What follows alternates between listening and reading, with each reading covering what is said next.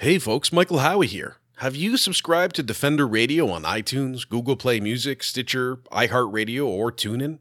Subscribing is free, lets you know when a new episode is online, and helps me spread the word about the show and the advocacy of the fur bears. Send me a screenshot of your follow or subscription, and I'll enter you in a draw to win one of 2 free tees from the Fur Bears to say thank you for your support. Send your screen grab to me at michael@thefurbears.com or DM it via Facebook or Twitter. Winners will be announced next Monday.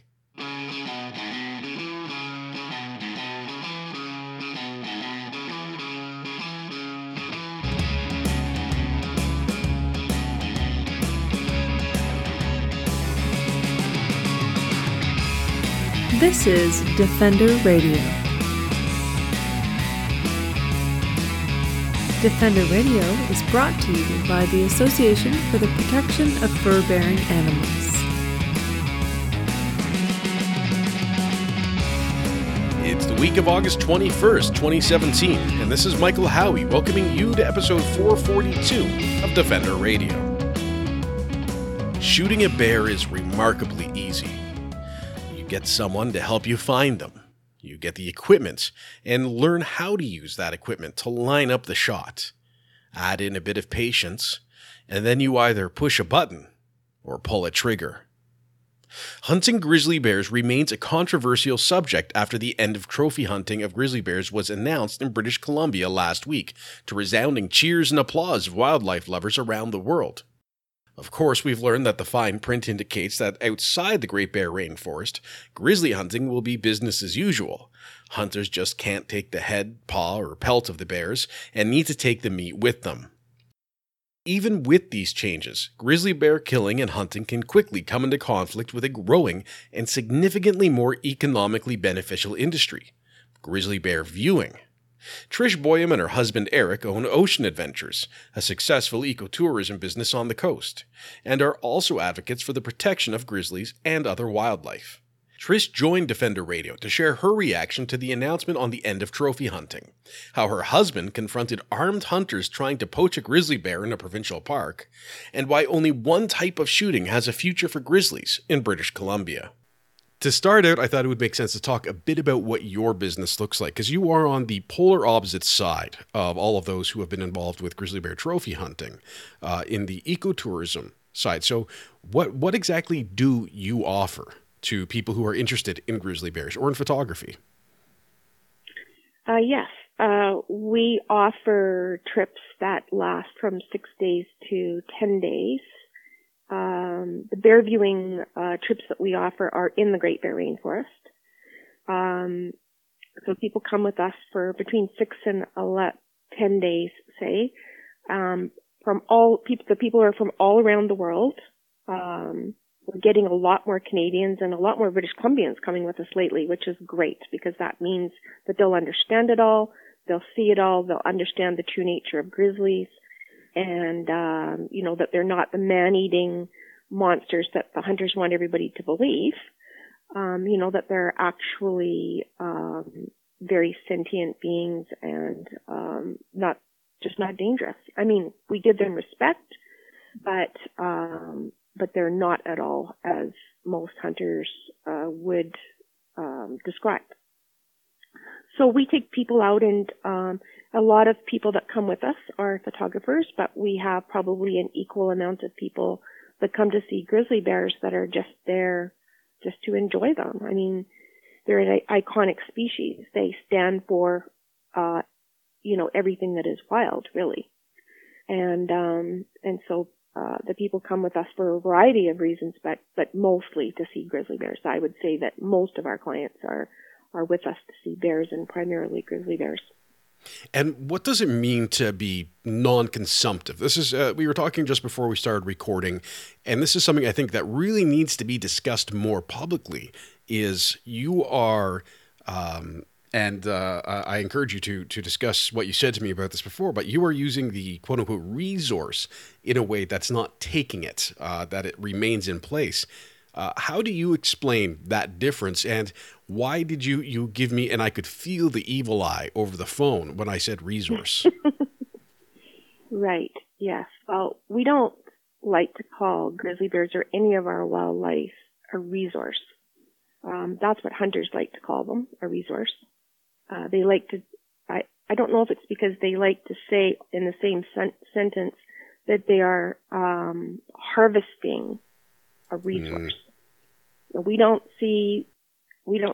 therefore in that context certainly, which is the context that you most see it in media or written about, it's not a resource to us. And to us, they're not harvestable. We're not talking about farm animals. We're not talking about lettuce and tomatoes. We're talking about real wild animals that are actually sentient beings. You know, they're not really, their personalities are not that different than a lot of human personalities. You know, some of them are grumpy, some of them can be funny. You know, if you sit down and watch a female bear with her cubs. I mean, there's one mom that when she nurses her cubs, she holds the cubs and she hums while she's holding them. So, you know, when we have people with us that are also mothers, when they see things like that, they realize, you know, that you know, grizzly bear mothers are not a lot different. And a lot of people say, well, you know, you have to be careful of grizzly bears because they're ferocious and all that sort of thing. Well, you know, most of the time that mankind has come into contact with bears that are unhappy is because A, they've gone near the bear's food. You know, like say, for example, more in the interior than where we are. But if the bear had killed, say, an elk or something like that, they would be protecting their food, just like any of us would protect our food. And if the mother bears feel that their cubs are threatened, then, you know, they may retaliate or they bluff charge or do what any mother would do to protect her young. So we don't see bears as being harvestable, like, you know, fruit and vegetables. We see them as another living being that we need to learn to appreciate and hopefully teach our guests to live with. Instead of it being us against them, we would need to all learn to live together, as with any species on the earth. Absolutely. And, you know, one of the things that I often find interesting is when we talk about any wild species, really, or any species at all, the universal signal for go away, leave me alone is to maybe push or shove away. And this is something, you know, I'll see with dogs who are unhappy or cats that are unhappy. We know they might be a little mouthy or they might push a little harder than usual with their paws. But you figure they might even scratch you. Exactly. And that's not their intent. Their intent is not to harm. Their intent is to say go away. It's just so happens that with a grizzly bear, you know, they're used to dealing with other bears of their size, not with us little fragile humans. So that can create issues of itself. And I think that's maybe where some of that fearsomeness comes from, or that ferocity that is imagined, is because even when they're casually saying no, it can be devastating. Oh, for sure it could be devastating. I mean, but the thing that most people need to realize is, you know, that bears are giving signals to us if you know how to read them, if you pay attention, if you wait long enough before you go in, and if you give them their distance and respect, the bears will let you know if they're not comfortable. They'll either move away. They have you know, some body language, some posturing that they will do if they're not happy with the situation. I mean, we have very, very rarely, I can think of 2 times where that's happened, where it's been directed at us. But usually when we see that, it's because there's another bear around that they're posturing for or against, as you may say. But you know, bears are actually very predictable. In fact, they're more predictable than human beings are by far. So you know, we've also been taught by a number of elders from various First Nations communities on the coast, and also from biologists that have worked in the field with them, you know, that bears are just super, super intelligent animals, and they will know if you're coming in peace or if you're coming to get them. And so, or if you're threatening in some way. So they know this. They feel this. They smell it. They apparently can smell ammunition if it's there. So So this idea that, that they're man-eating, ferocious, unpredictable animals is just simply not true. Just simply not true. And again, as I say, I think that kind of, at any time we try and paint an animal as ferocious or a non-human animal as ferocious, it's typically because we're not understanding or because we have created a scenario. And as listeners know, my big animal that sort of drew me into the wildlife world was coyotes, and it's very much the same. But anyway, when someone comes out on one of your tours, what's that like? Because I think that might be, I know different organizations, different businesses, different individuals will run these tours differently. I know there's some who it's very much a rustic, you're going to portage your way through. And then there's others where it's maybe a little nicer or not nicer, but a little less rustic. I like that word. That's my word today. So what do people expect when they can come out on a tour? Well, I think initially when they're first thinking of coming out to see bears, I don't think they're thinking as much about the accommodation. Our tours do differ from other tours offered in similar areas, mostly by the numbers of people we take at a time. So we take a maximum of 5 guests at a time. Sometimes we have less because sometimes just a few people will want to book the whole boat, but on an average we have 5 guests on board at a time, and that's compared to up to 20 guests on other boats. So quite a difference in numbers. There's 1 or 2 other boats that have fewer numbers, not fewer than us, but maybe slightly more than us, but maybe not as many as 18 to 20 guests. So that's the biggest difference between us and a lot of the other tour operators in the area, the other boat-based tour operators in the area. So I think most of our clients that are waiting on waiting lists to come in the future, they want to come up with us primarily if they've never met us before. They're coming primarily with us to see bears in a small group setting. And we want to do the small groups because we feel that it has the least possible impact on the natural behaviors of the wildlife that we're wanting to view. So that's good for the bears. It's a win-win. It's good for the bears or whatever wildlife that we are watching because we want them to carry on as usual. We don't want them, always looking at us and always worrying about us because they need to be eating all the time to stay healthy. So it's good for the bears, for example, and it's also good for the guests because they get to see the natural behaviors of the animals. So those are some reasons. Now, I don't think any of the tour operators that are operating in the Great Bear Rainforest have what you would call rustic accommodations. I think all the guests are, all the boats are very beautiful. They all have to be well maintained according to Transport Canada guidelines as passenger vessels. We like to, I can only speak for us, but I think generally speaking, all the boats are pretty darn nice. The ones that I've seen anyway. But our guests, it's a small group, they have meals together. The chefs that work with us are, provide amazing food, that you would experience at a 5-star restaurant. And they're experiencing it they're having this beautiful food in the middle of the wilderness. So, and we also, one of the things that's also really important to us is that, when we're operating in these areas, we're operating in the traditional territories of various First Nations people. Mm-hmm. So it's important to us that we have agreements with those people, and that when our guests are on board with us, that they're learning about those cultures in whose territories they're traveling. And so we either take them to visit local villages and have them meet people in the village, or we have First Nations guides working on board with us. That's great.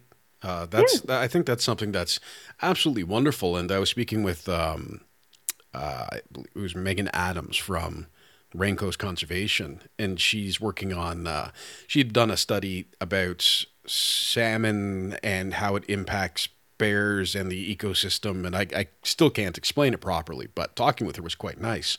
And she was talking a lot about working with the coastal First Nations and combining that traditional ecological knowledge with sort of the modern science she had been taught. And it's a really beautiful representation. And as I said to her, and I'll say again to you, to me, it represents the greatness that Canada can be as a nation, of that coming together and working together as opposed to trying to separate. Absolutely. So it's always nice to hear that. And while I'm aware in various parts of our province that, anyway, I'll drop that subject because it could get us into some trouble. But one of the things that we really honor and admire and feel very grateful for is the leadership by the First Nations people in whose territories we travel in the Great Bear Rainforest. These are real leaders, and we can. There are lots of people that have helped get the full ban that will start after this season of killing in the Great Bear Rainforest. But I mean, they're really the ones that have, with help from other people, yes, but they are really the ones that have led the province to this place where there will be a total ban on killing grizzly bears. Yeah, and that's something that I think is very obvious to those of us who have been involved in this over the last few years. As the campaigns have stepped up, as the coastal First Nations have taken a true leadership role. Absolutely. And I would say are responsible almost entirely for that complete ban in the Great Bear Rainforest. It's something to definitely highlight and congratulate them on.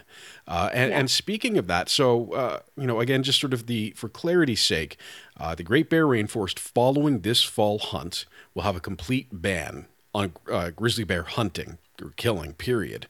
Outside of the Great Bear Rainforest, it will be a ban on taking trophies. And what that looks like, we're not entirely sure still.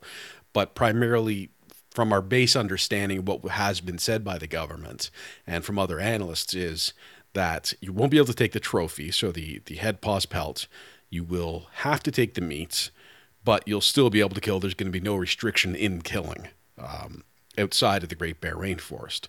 But let's go back. I mean, it was only a couple of weeks ago. It feels like months now after all of the writing and talking and meetings that have been going on about this. But what was your reaction when, I was walking home from an appointment and I started getting texts popping up on my phone. It's like, you have to get home now. It was almost sort of a, is this real? Is it not real? For me, what was your reaction that afternoon when the news broke that the hunt would be completely done in the rainforest, and outside the rainforest, the trophy aspect would come to an end? Well, of course, not just because we operate primarily in the Great Bear Rainforest, in the traditional territories of the coastal First Nations. We were obviously overjoyed and so pleased that this was going to happen. However, that was, that can't be taken away from. However, as we speak, there is still business as usual going on across our province for the fall hunt. And, we do question what that means for the bears, because if people think this is their last hurrah, what could be going on legally and not legally across the province in regard to killing the bears? So there was that question. And then,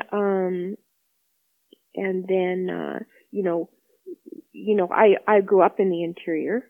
I know plenty of people that hunt for food, but I don't know any that kill bears for food. And anyone that I have talked to or come across regarding killing bears, and I'm talking any bears, not just grizzly bears, they don't eat the meat, and they don't believe that anybody intentionally, with the primary reason of getting meat, goes after a grizzly bear. So, for the longest time, those that kill for trophies have been saying, well, it's for the meat. But, there's plenty of evidence that that's not the truth, or not necessarily the truth. Well, and it's very reminiscent of when the spring black bear hunt returned to Ontario. And at first it was all about safety. We have to hunt the black bears because there's too many of them and they're stealing children. And then it was, oh, well, it's also about sustenance. We eat the meat and we do this and we do that. And finally, it like well after it became established again, because originally it was going to be this trial run and then a bigger trial run, and now it's just a thing. But it finally came out that it was entirely economics, in saying that we make money when people come here to kill bears. We're okay with them killing bears. We like killing bears, and we like making money. But there was all of these other arguments being thrown out there, trying to rationalize it before it finally came down to that. And I'm seeing some of that still happening now, sort of in the I don't want to call it fallout, but in the sort of continuation of the discussions and debates about grizzly hunting in British Columbia. Absolutely. And there's lots of this, but ultimately, like, does it come down to people want to kill these bears or people don't want to kill these bears? There was no information being presented that this was a scientific decision. It was very much a political choice. Do you think that will ultimately stand true, or do you think we need to now have the science to maybe back up the fact that grizzly hunting is not as sustainable or is not necessarily ethical as it has been painted? Well, I think when we talk about science, that we have to ask whose science are we using to ascertain whether or not the killing of grizzlies should continue. And if you talk to those that kill them for cash kicks and trophies, they've got lots of science that backs up the fact that grizzlies should be killed. Now, if you talk to other scientists that have had a look over the records of grizzly kills in BC, you'll get an entirely different story. The fact of the matter is that no one knows exactly how many grizzly bears there are in BC. We do know that too many females are being killed, even by government standards. But science is only one part of it. Economics could be another argument. Where grizzly viewing brings a lot more money. I'm sure you have all that information at your fingertips, and employs a lot more people than does killing grizzly bears. But when it comes right down to it, 90% of British Columbians have said that they don't want it anymore. This is not what they want our province to be known for. So I think that's really what British Columbians need to think about. Do they want do they want the image of us to be one of supernatural British Columbia, to coin an adage? Where you see beautiful images of nature and, beautiful wildlife, and, you can experience the real wilderness. Or do you want the images to be the ones that, you can see if you go on any of the sites that promote it, where there's people with a dead bear and, at their feet, and they're, cheering and smiling and grinning and all that sort of thing. Which do you want? You can't have one. You can't have you can't have supernatural British Columbia with images of dead bears and grinning killers. The two don't go together, right? And you also need to think a little bit about, this isn't discussed very much at all, if ever. You also need to think about what kind of people kill for the thrill or for a trophy. What kind of people are they? Are they people that you want, like, turned loose in our society?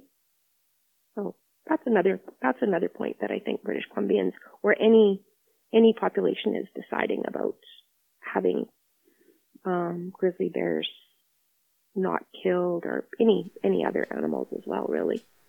Yeah, and I think this is interesting. Just in a couple of folks I know who are hunters, and friends of friends, and so on. And they message me when I've done the live video with the breaking news, or I've done blogs, or and I'm sure more will email me and contact me after this episode airs. But they say, well, you don't think all hunters are the same, do you? And they say, because I'm not in support of what they're doing. And while I don't agree, I do think it's important to note there is that difference between people who go and kill a deer, 2 deer, whatever, and eat it, and those who go and kill a grizzly and take a picture. And again, I am not supporting either of these. I think it's just important that we recognize there is sort of those varying degrees or areas of gray. Absolutely. Yeah. We totally agree with that. Absolutely. Well, I couldn't be the one that goes out and does it. I recognize that there are some people that do kill for meat for their freezer. Do I agree with it? Well, if they need the meat to feed their families, then I agree with it.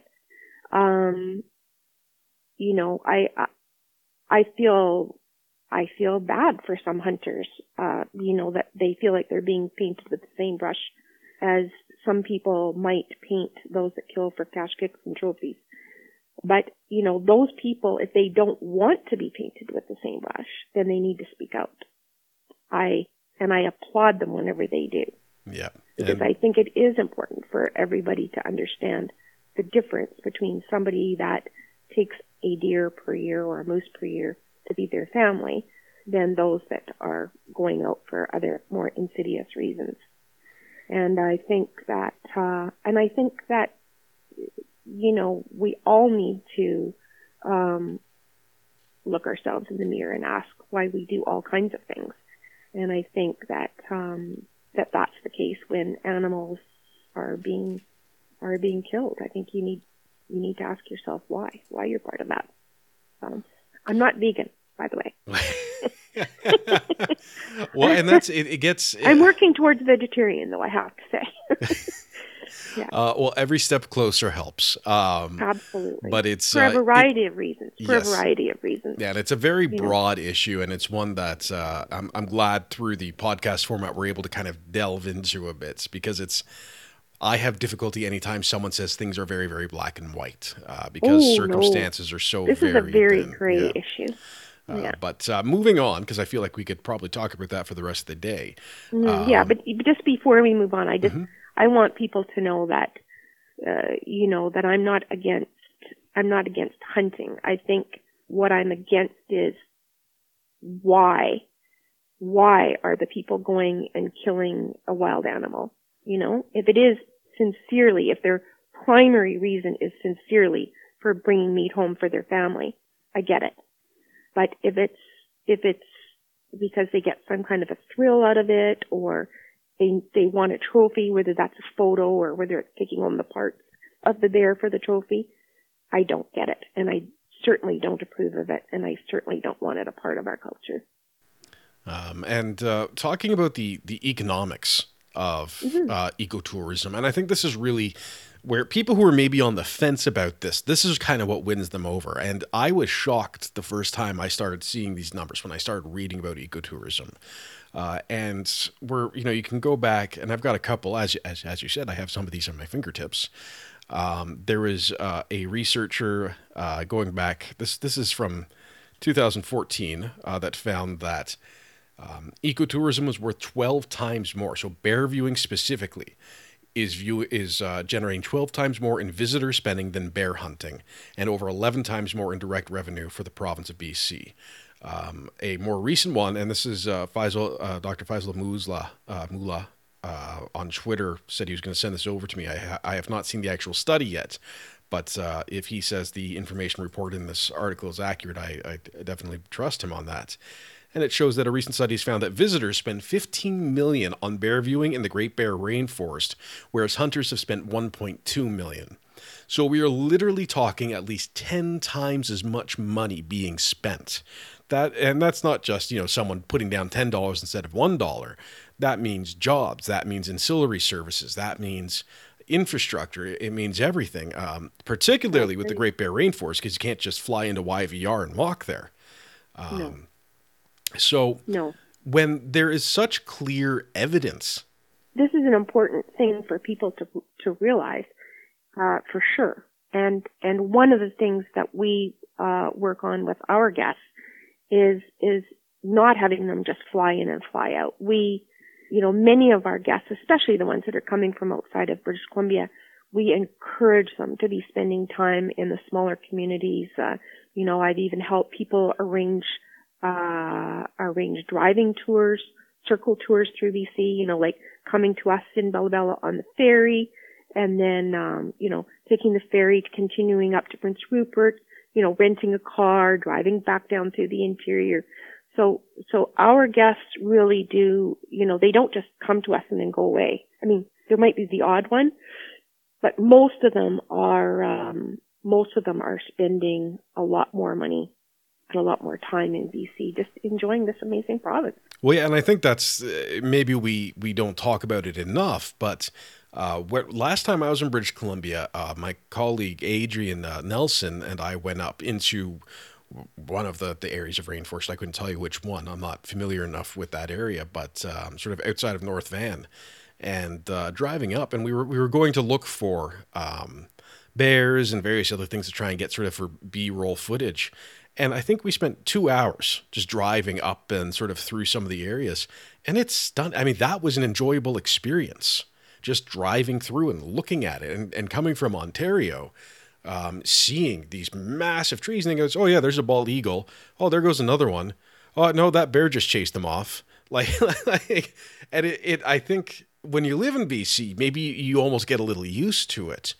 But for me to see that density of wildlife is very, very neat. And that's when I was in Yarmouth, Nova Scotia. The people are lovely. Yarmouth, the town is very quaint and nice, and it's got lots of cute tourist things. But I went up on a Cessna, which was the first time I'd ever done that, by the way. But we did a tour looking at fur farms, but also around the coast, which was incredible. Driving around, seeing the old areas, it's just being there is enjoyable, let alone the part where it's, now we're going to go do this photo thing. It's an entire experience to enjoy these communities. And I would really, especially now more than ever, I will encourage people to spend more time in the interior of our province as well, because, those are areas that need to understand the value of tourism, more than ever now, because I'm pretty sure that there are going to be people that are telling them that, killing bears is going to bring them more money than tourists can. And I don't agree with that. I think that people can have all kinds of offer all kinds of tourism experiences and not have to succumb to something that won't make them feel quite as good about what they're offering. So more than ever now, I'm, starting with our clients, our clients this year have all their plans in place for what they're going to do before and after. Next year, I'm really, really going to be talking to people a lot and suggesting that they spend, as much time in the areas that the government has said that they won't put a complete ban on killing grizzly bears. Those are just such beautiful parts of our province. And our province is so diverse. Yeah, it's an amazing place. And I just got that study from Faisal via Twitter.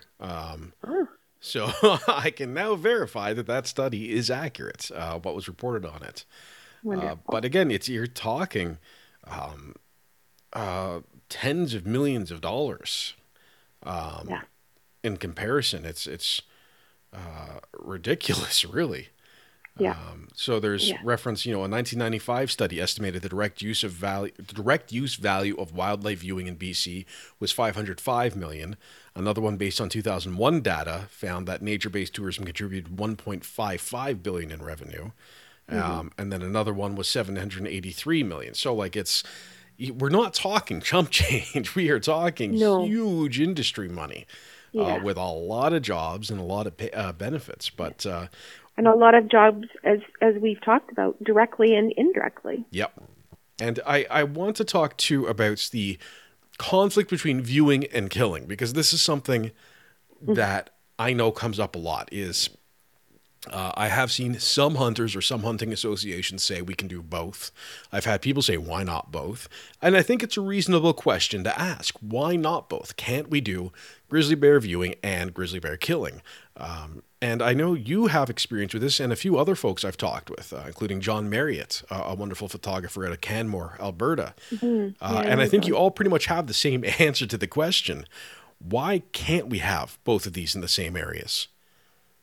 Well, there's a number of reasons. I mean, if you're a bear viewer, you put yourself on a trip with us, like for example. So you're out with Trish and Eric, and we're watching bears on an estuary, and all of a sudden shots ring out. I mean, are you going to feel safe being there? Mm-hmm. So there's the obvious, very obvious safety concerns. Then, of course, there are the concerns for the bears, obviously, because in conjunction with our guests, the ones that we want to keep safe are the bears as well. So, if bears are being shot at, they're not going to be good for bear viewing because they're going to see every human as a threat. So yeah, you just can't have the two. I mean, we for the most part are taking people to areas that are what they call grizzly bear management units, where hunting is not allowed to killing of grizzly bears for any reason is not allowed to happen in those grizzly bear management units. That doesn't mean that they don't happen, but that there wouldn't be any poaching or any of that sort of thing on, or any illegal hunting. But it's unlawful in those areas to kill grizzly bears. Now, we have also gone to other beautiful inlets. I think some of the most beautiful inlets on the coast, and been, looking to see some bears and experience the beautiful wildflowers in the spring and all the, beautiful birds with their babies and all that sort of thing.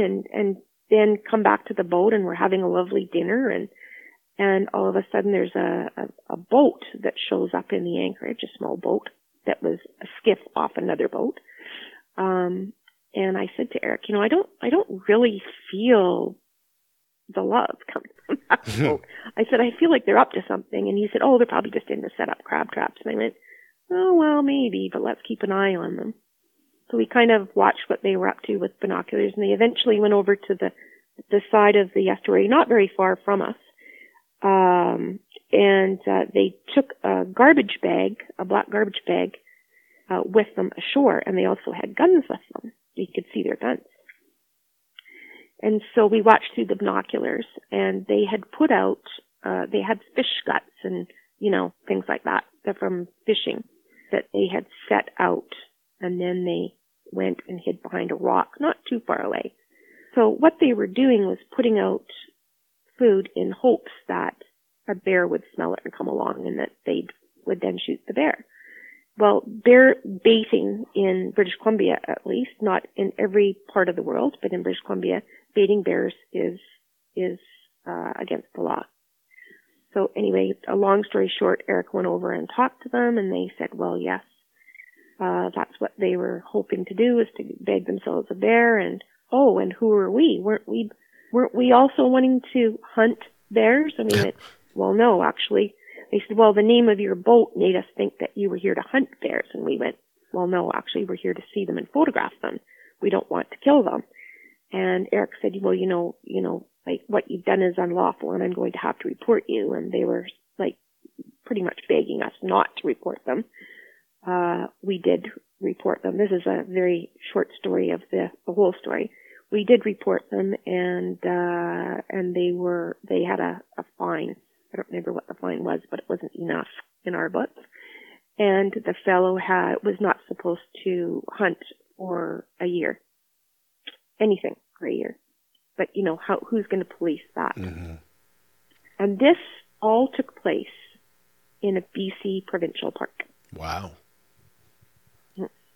So So people think that we have parks and that means no wildlife are killed in the parks, but there's a prime example.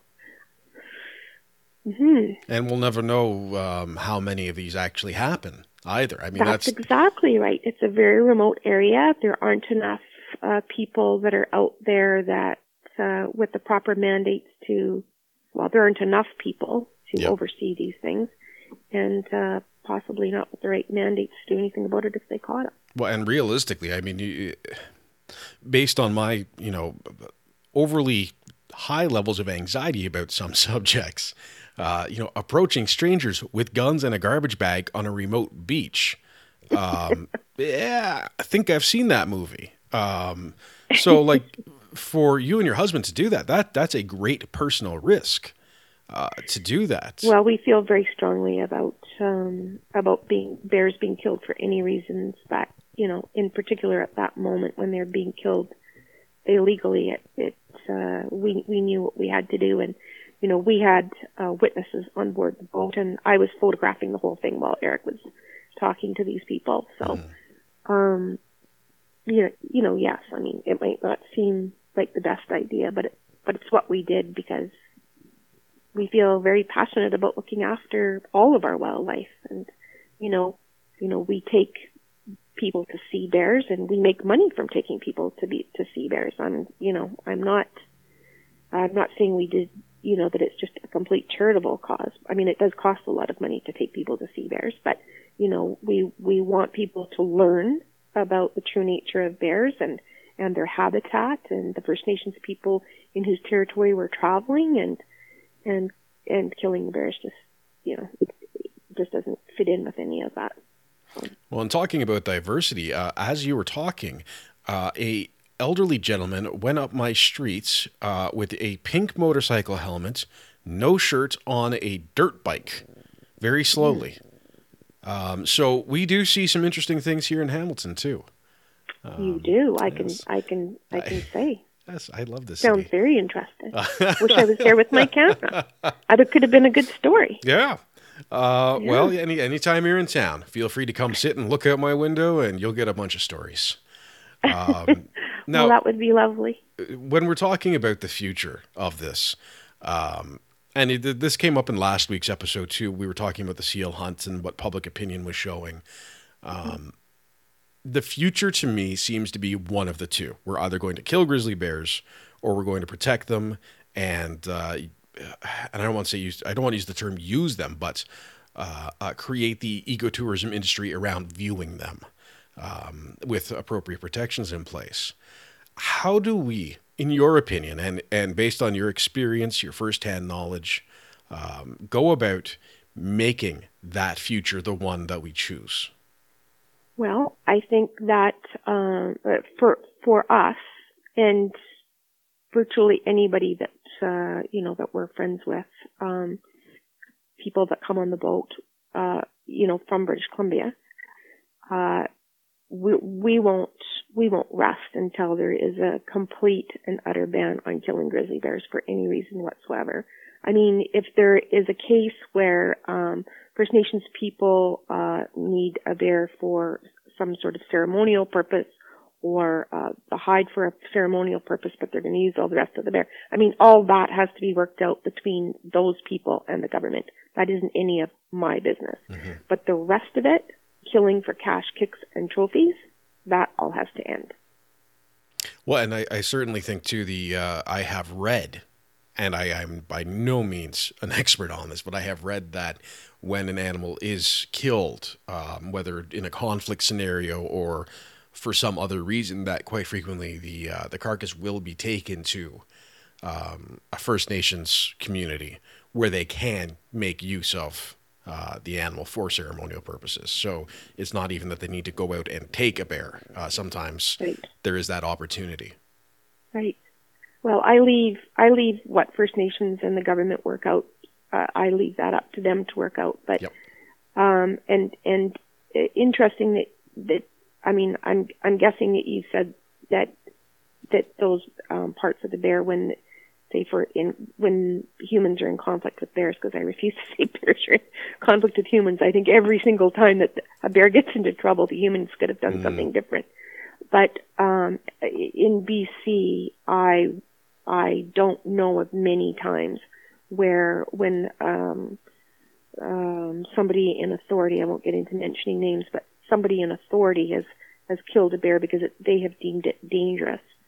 I don't know of many examples of those bears being taken and given to First Nations, the local First Nations people.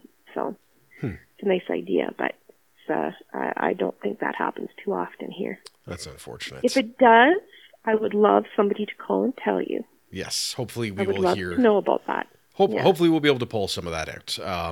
I just think that that British Columbians are going to need to be very vocal.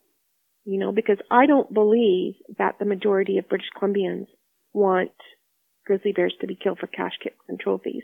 And I don't believe that the majority of British Columbians, especially those that are involved in the conservation of grizzly bears from a non-consumptive point of view, believe that people need to go out and kill grizzly bears for meat. So those people that want the killing of grizzly bears ended are going to have to be extremely vocal, because there are organizations from outside our own country who are being very vocal with our government and other organizations within our province.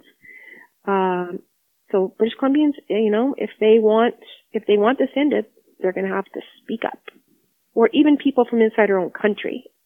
Do British Columbians want the policy of the day of their wildlife and how the wildlife are looked after? Do they want that dictated by people from outside the country, or do they want it dictated by those of us that live here and want it preserved? To learn more about Trish and Ocean Adventures or book your getaway, visit them online at oceanadventures.bc.ca. That's the show for this week. My deep thanks to Trish for joining me for this in-depth and honest conversation, and all of you for joining us. Remember to subscribe to Defender Radio for free updates on iTunes, Google Play, Stitcher, TuneIn, or iHeartRadio right on your smartphone, and follow me on Twitter, Facebook, and Instagram. Until next time, this is Michael Howie for Defender Radio, reminding you to stay informed and stay strong.